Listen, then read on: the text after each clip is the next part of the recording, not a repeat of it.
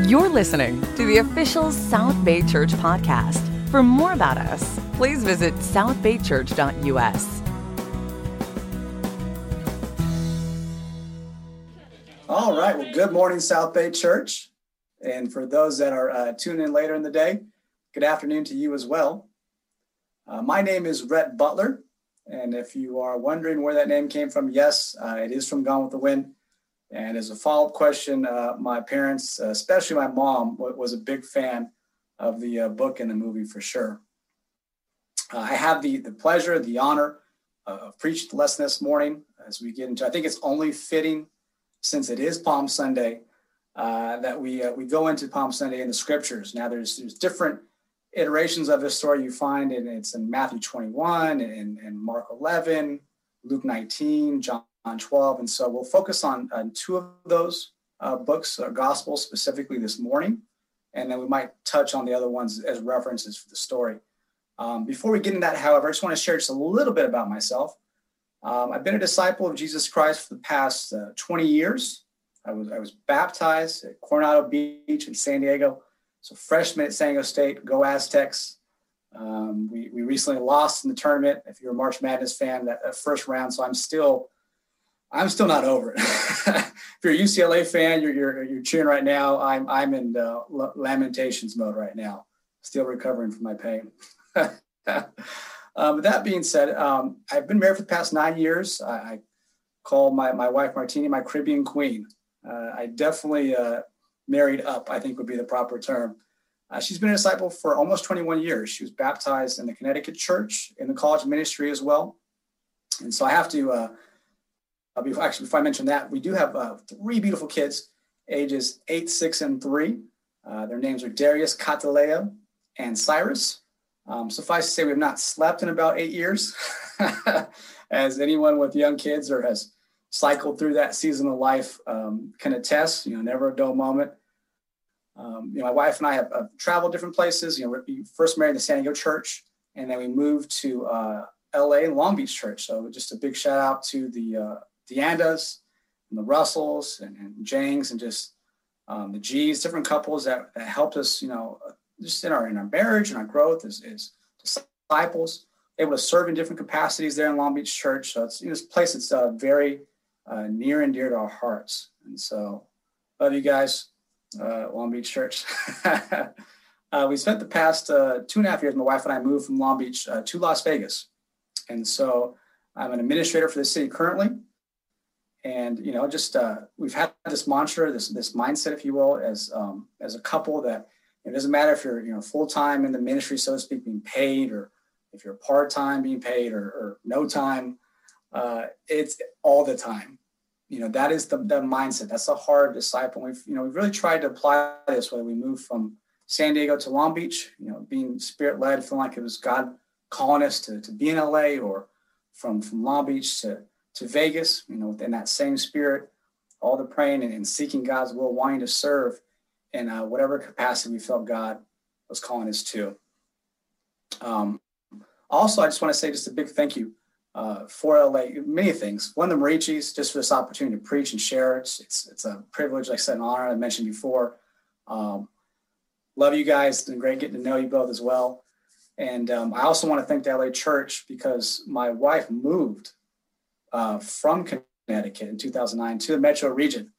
And so the only reason why I met my wife is because she was on this coast. So little did you know, how your faith bears fruit in different ways. It indirectly helped me have a wonderful marriage with 3 kids. So LA church, thank you. Love you guys. That being said, I think it's about time to get a lesson. We are, again, discussing Palm Sunday. The title for today's lesson is Celebrating Jesus, which I think you'll see in this passage. Not sure which, many of you grew up different faiths or, very familiar with this story, or it's the first time you've heard it.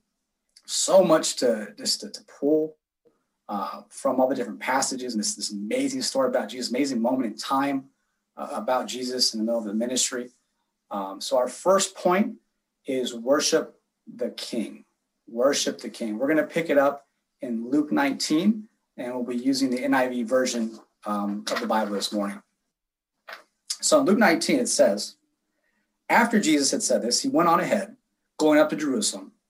As he approached Bethpage and Bethany at the hill called the Mount of Olives, he sent two of his disciples, saying to them, "Go to the village ahead of you, and as you enter it, you will find a colt tied there, which no one has ever ridden.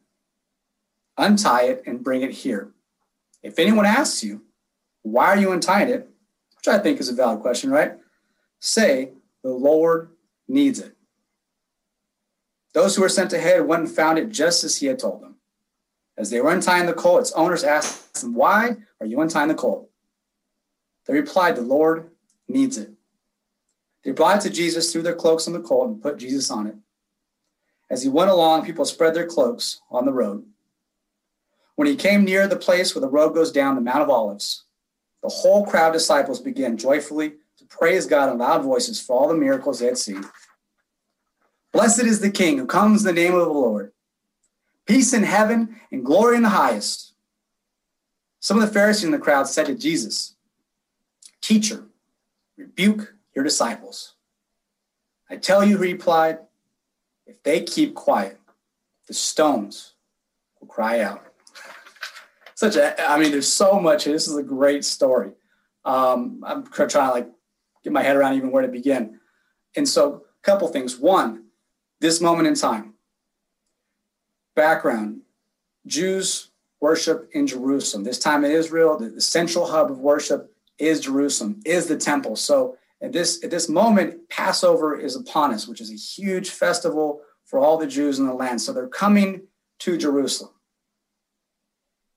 Jesus is also, as we can tell, on a colt, prophesied in the book of Zechariah, coming to Jerusalem, being celebrated. In Matthew 21 of this version, it mentions they use palm branches. So they had their cloaks on the colt, cloaks on the ground, palm branches waving. In Leviticus 23, there's this notion that the Israelites would use palm branches in worship. 23 verse 40. Worshiping God at this time, it was a 7-day festival. They're using palm branches. They're using them again. They're worshiping Jesus right here in this moment. Why is it so special? Different reasons. One, whenever you look in scriptures, you find Jesus around a crowd, 99% of the time. I know I don't like to throw out percentages, but he's always serving the people.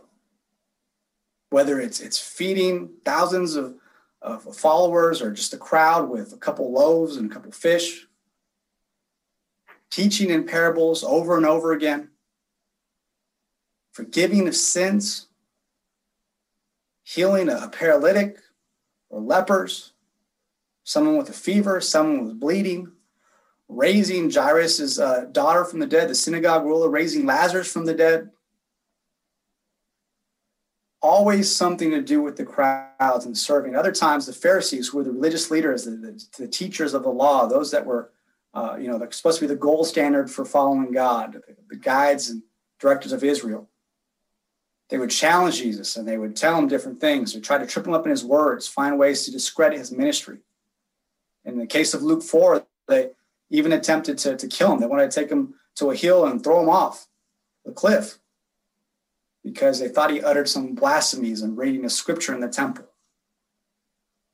But you see time and time again, Jesus is serving the crowd. So much so, Matthew 8 references Jesus falling asleep in a boat when he was so tired in the middle of a storm, and his disciples are terrified because for all intents and purposes, they think they're going to die, right? They look at Jesus, and Jesus is sleeping like a baby.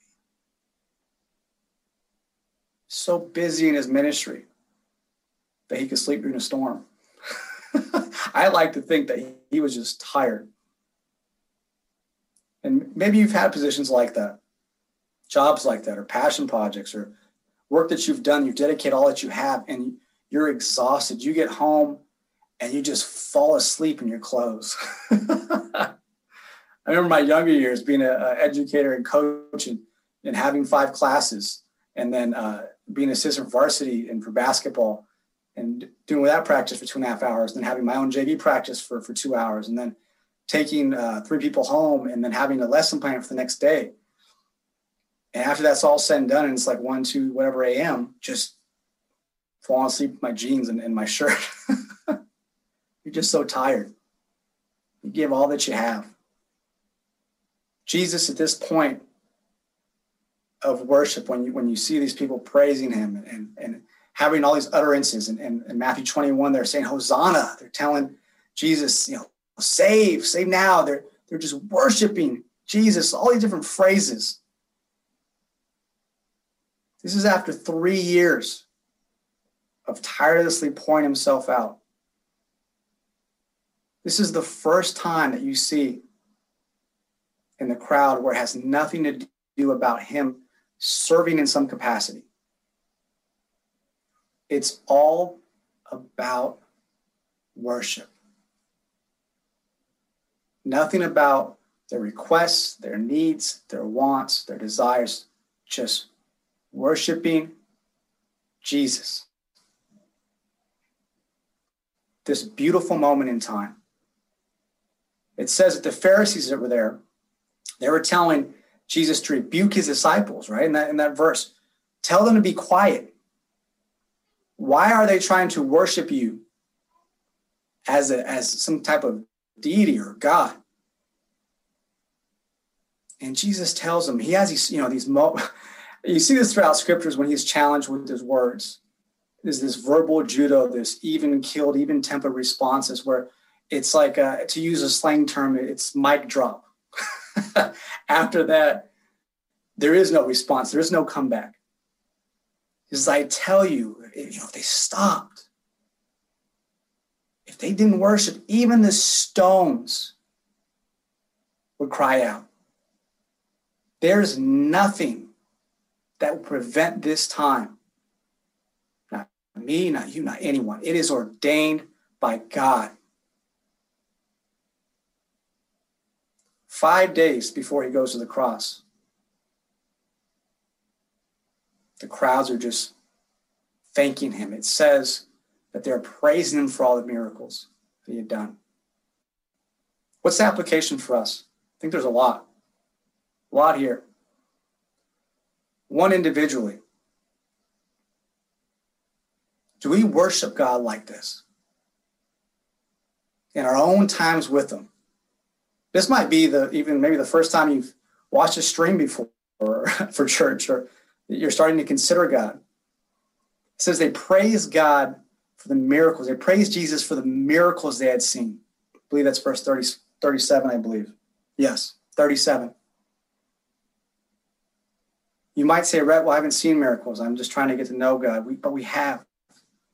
We've seen miracles throughout the course of our life. We've tried to maybe nullify them or push them away as coincidences. Beautiful moments where we have a birth of a child, where our health suddenly recovers, where we receive money out of nowhere and support out of nowhere. We look at the natural world of things, just the beauty that you see, the intelligent design. Every day we wake up. Every day our body fights disease. Specific prayers from many of us over time. Sometimes it was something random like a dream. God is working in our lives.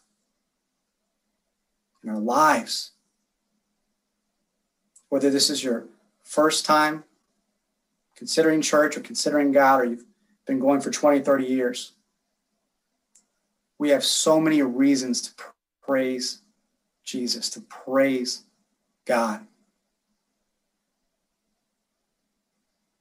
Great story about the apostles, the Jesus' followers, when they were in prison at one time.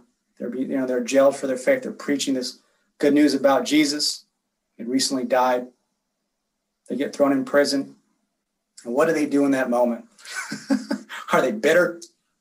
Are they upset at God? God, why would you do this to me? Woe is me. Mentality, no. They're singing songs of praise to God. We might not always feel that desire to praise God, to worship Jesus. But as Scripture teaches, there's always a reason. Think about this for our corporate, our church worships, our region worships, collectively. And you've heard many lessons about COVID and the pandemic and all the things that it's afforded us, whether it's exposure of our hearts, all these political, social justice issues coming out, bringing the real attitudes of our heart to the forefront.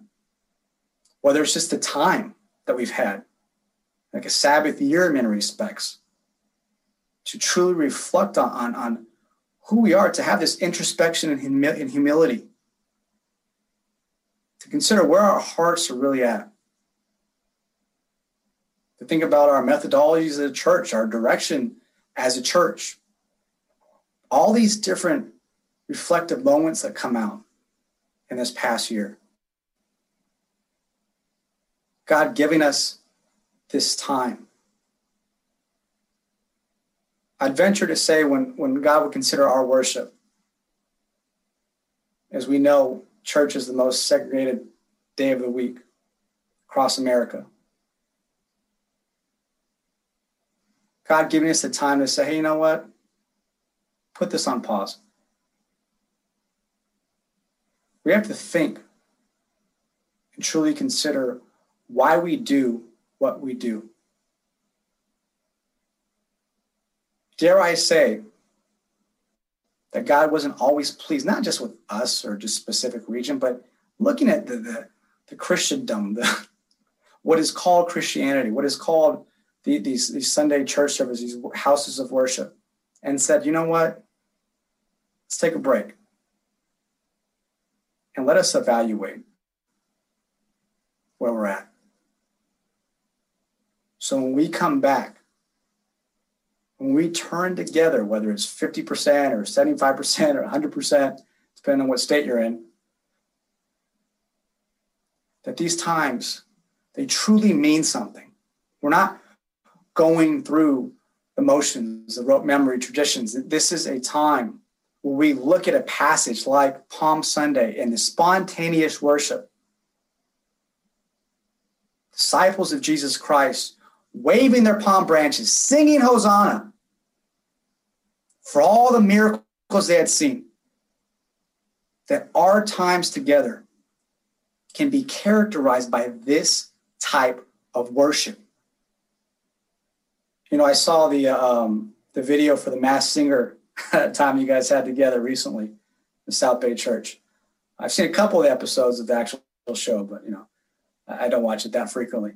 But it was, you know, it's an encouraging time. It's just watching, seeing everybody mass, singing, have fun at the park. Sundays, you know, Easter's a week away. It's almost like a kickoff type service of us getting back together for many fellowships. It's time to return together. And you can feel that spirit in the air. What will that time look like? You know, many of us have been to conferences and had these amazing worship type experiences where you're looking around the crowds and you see like 10, 15,000 people all singing in unison together. It's like God's Spirit's just hovering over the room. The Holy Spirit is just pouring out of people. Worship is so pure, so unadulterated. It's almost better than any sermon. You remember it more than any lesson. I would submit to the South Bay Church that we don't have to wait for times like that to have an experience indicative of that one. We can have those times every single service that we're together, whether it's a midweek or a Sunday.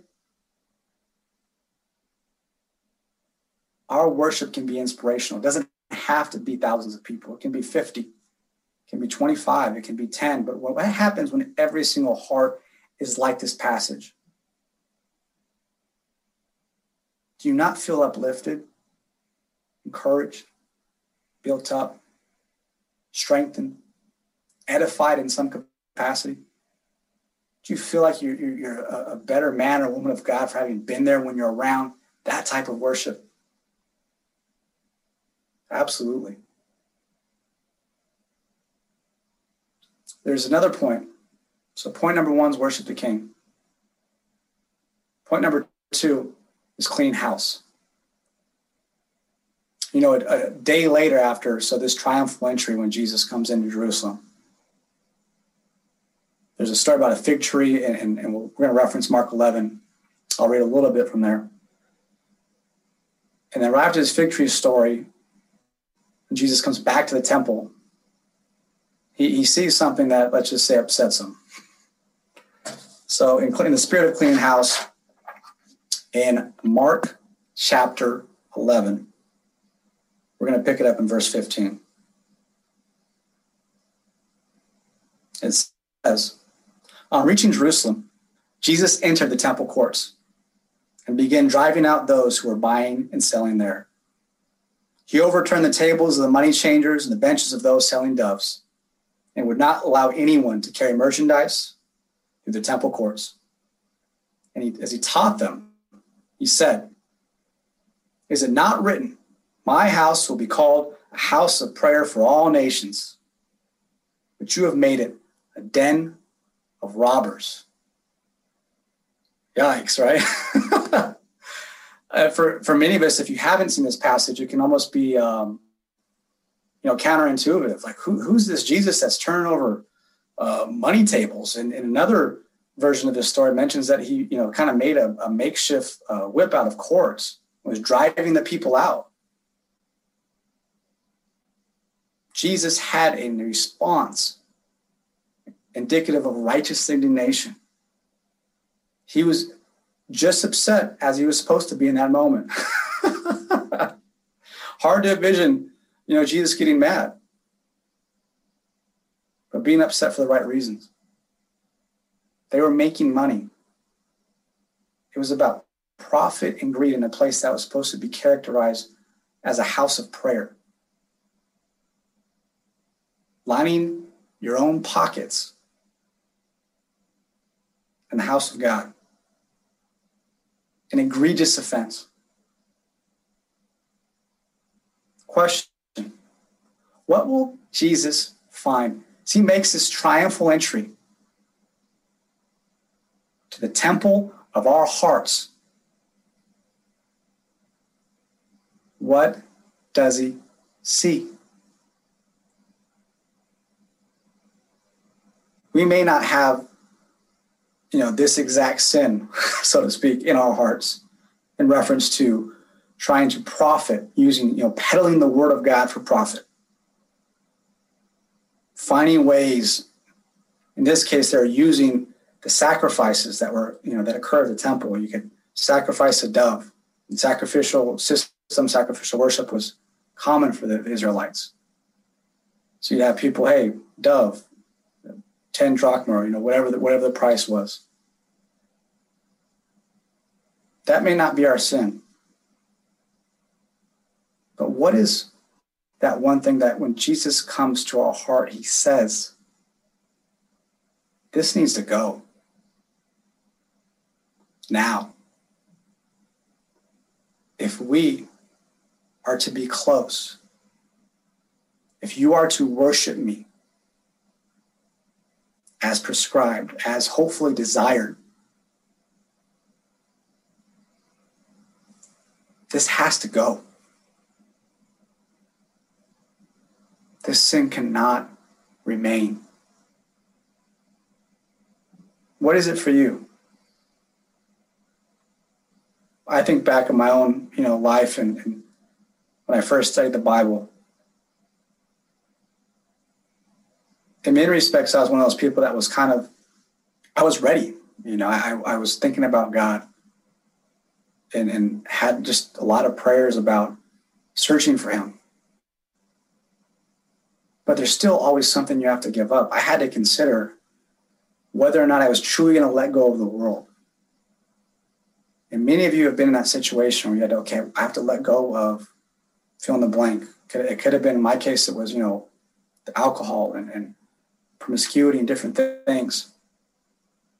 But now you fast forward. So let's say you're not starting your journey, but let's say you've been in church for a long time. 10, 20, 30 years. If we're not careful, let's think about, for example, being in Southern California. I grew up, born and raised in California, was there for 34 years.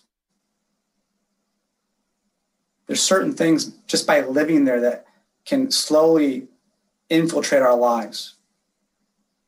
In many respects, when people think of the world, they look no further than Los Angeles. We have to consider that some aspects of living in Los Angeles from the worldly standpoint, from a sinful standpoint, can affect us. We can't say, oh no, that's not who I am. The materialism, the image consciousness, keeping up with the Joneses, the financial security, the selfish ambition, making sure that our houses are built up exactly how I want them, but then the house of the Lord is left in shambles. We can't think that these things won't impact our lives. They will. Or possibly we could be in the case of the Pharisee,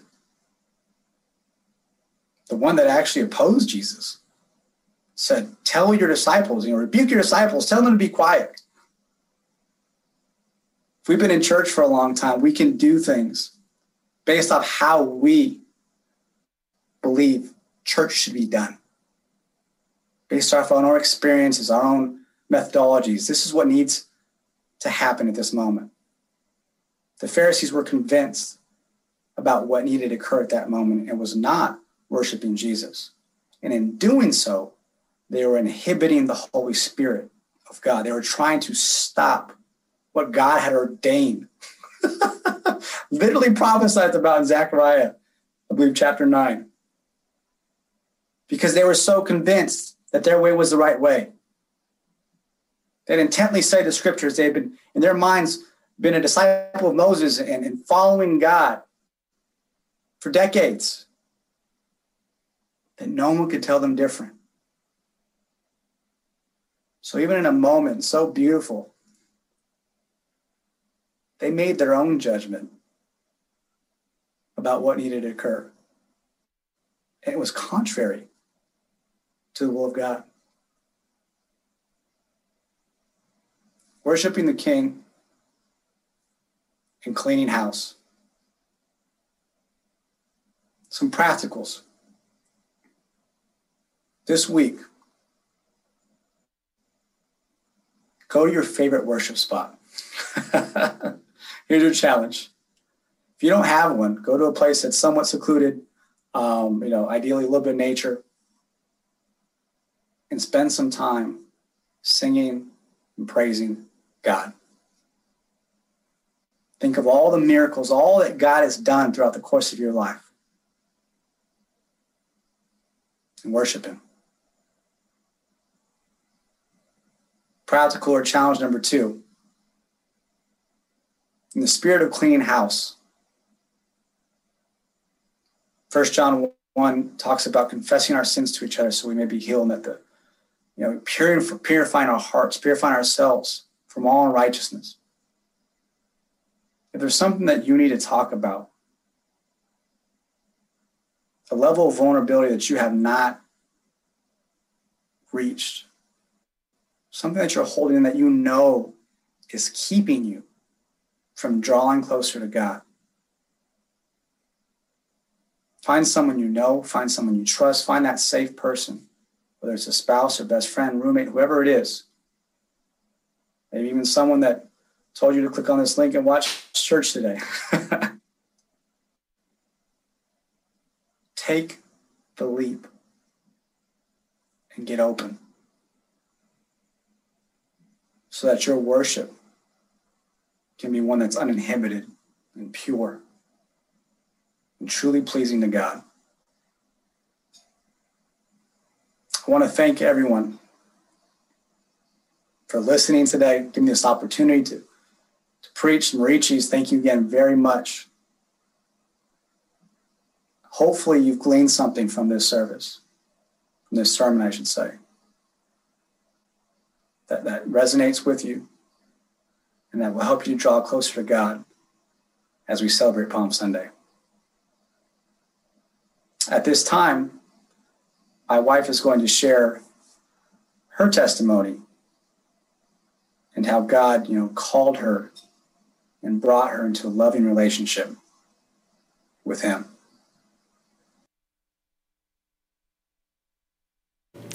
Good morning, church. My name is Rhett Butler, and today I'm going to share with you my story and how I met Jesus. First, a little background about myself. My family and I are from Haiti. We moved to the States to seek political asylum. My dad was a part of the Haitian government, and he rebelled against the president. And so because of that, we had to quickly move because he had a hit out on our family. One of my aunt decided to stay behind, and unfortunately, about a month later, they blew up one of our family home. Thank God my cousin made it out safely, and he ended up moving to the States with us. Living in the States was very different from living in the islands. We learned a lot of new things, including a new language. That's when my mask started coming on. More masks started coming on. When I was in Haiti, the biggest mask for me was a mask of fear. Church wasn't really a part of our everyday life. Our religion of choice for my family was voodooism. My grandpa was a voodoo priest, and that's what we practiced. We had rituals at night, sacrifice, and everything was in the evening. I remember just having nightmares growing up about some of those sacrificial rituals that we did. As I got older, I remember we were like in about 7th or 8th grade. My parents decided to go to church because we met a family that was going to a Baptist church. The family quickly became very close to them. And I remember going to church and just thinking, oh, wow, this is such a joke, because people were preaching in church, but then knowing their real life, who they were. For example, some of the husbands, had wives, but also had girlfriends. And in my culture, it's very, people are very honest about things like that. So it wasn't a secret that so-and-so had a girlfriend or had many girlfriends. And so it was hard for me to take religion very seriously because God wasn't taken very seriously at the church that I was going to. So as I got older, I just became busy with school, with sports, extracurricular. The reason being is because in our culture, Haitian church, you go to church like 4 or 5 times a week. And so for me to kind of stay out of that, I made sure that I was busy with running track, softball and field hockey and extra, dancing and whatever activities I can get into. That's what I did. I remember thinking as soon as I became a senior, I was like, I need to get out of this town. I need to get out of Connecticut. And that's exactly what I did. I ended up going to school in Providence. Right before I left, my dad did become a minister and had started his own church. And so I was so glad to be out of there. I was like, I am not going to be part of this. And so I remember first year of college, I loved it. It was just partying and partying and partying, just more masks being put on. I used drinking and partying just to mask my sadness, to mask many more insecurities that I had that I didn't know how to deal with. Even insecurities with that I carried with me for many, many years was that one of my brother had passed in a house fire, and I had made it out, but he didn't. And so I had this survival guilt that I carried with me for so many years, and until college, I still had it with me. I remember summer break when I went home, my brother and my best friend, apparently they had already become disciples. I wasn't aware of what they were, but I knew they were different. And I was curious, and they had invited me to church. I remember my first church visit, everyone was just so kind and loving and just wanted to hug. I'm not a hugger, and so it was very strange for me. But then I was intrigued by it, that everyone was so kind to me, which I felt like a stranger. Immediately, my best friend had asked me to start studying the Bible, and so I did. And I give them a hard time because that was my plan, but quickly got humbled by the Word of God. Just learning how much God loved me. And these women that I had just met, it was easily my mask started coming off. Little by little, I just started being more vulnerable with them. I was sharing my deepest secrets, secrets of, how I wanted to hurt myself because I was in so much pain of how lonely I was. And through it all, they walked with me. One of the scriptures that stuck with me the most was Luke 14:25, and Jesus talking about how we need to love our father and mother less so that we can become his disciple. I remember reading that when I was studying the Bible, just thinking, what a hard calling. Like, who could do that? Not knowing that about a few weeks later, I would be faced with that. As I studied the Bible, I knew, this is what I wanted. And so I remember having a conversation with my dad and just let him know, like, hey, I found this church and they're teaching me about God and they're teaching me about his Bible. And I'm enjoying it. I'm learning a lot. And his conversation to me was, if you do this, if you decide to be part of this church or get baptized there, I will disown you. Me thinking, oh, it's just a conversation. He's not serious. And so sure enough, I got baptized a couple weeks later. I remember feeling like I was on top of the world, like nothing can touch me. It was just such a great day.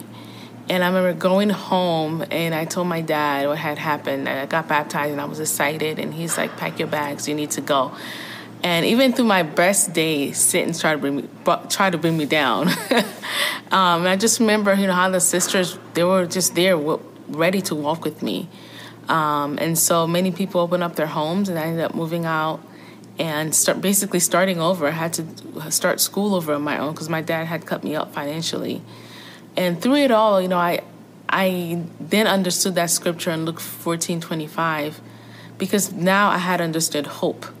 I had understood that Jesus died for me and why he died for me and that he will be with me. And I felt God with me through those times. I never felt alone. I always felt like I can go to God, and I had sisters with me, praying for me, and willing to walk with me. And all the masks slowly started coming off little by little. And the one thing that I had to continue to work on was forgiveness. My dad and I had a strange relationship. He didn't want to have anything to do with me after I became a disciple. It wasn't until many years later where he initiated a conversation for us to talk, and we did. And from that day on, I was so grateful that I never gave up on him, and also that I fought through forgiving him. And now we have the best relationship. My dad even, share his faith with people and send them to me like, hey, my daughter in her church can help you. And that's something only God can do. And I'm just so grateful that my brother and my best friend never gave up on me, and that they came home and shared what they had learned in school, and that I was able to become a part of God's family. Thank you guys for listening to my story. Thank you, Martini, for that amazing sharing. I might have had a hand in recording that, so.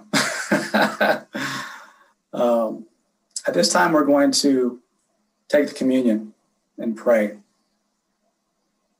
And hopefully we think about our own journey, our own walk with God. Hopefully something that she shared this morning touched your heart. Helps you think about the power of the cross, the transformative, the alluring power of God, the love of God that just draws us in. It's irresistible. Consider that this morning as you take communion. Let us pray. Father God, we want to thank you so much. You're an amazing dad, wonderful father, powerful God, all-knowing, all-loving.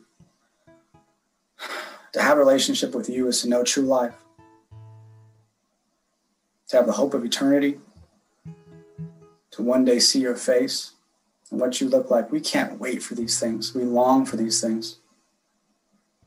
Help us all, God, wherever we're at this morning on our journey with you, as we take communion,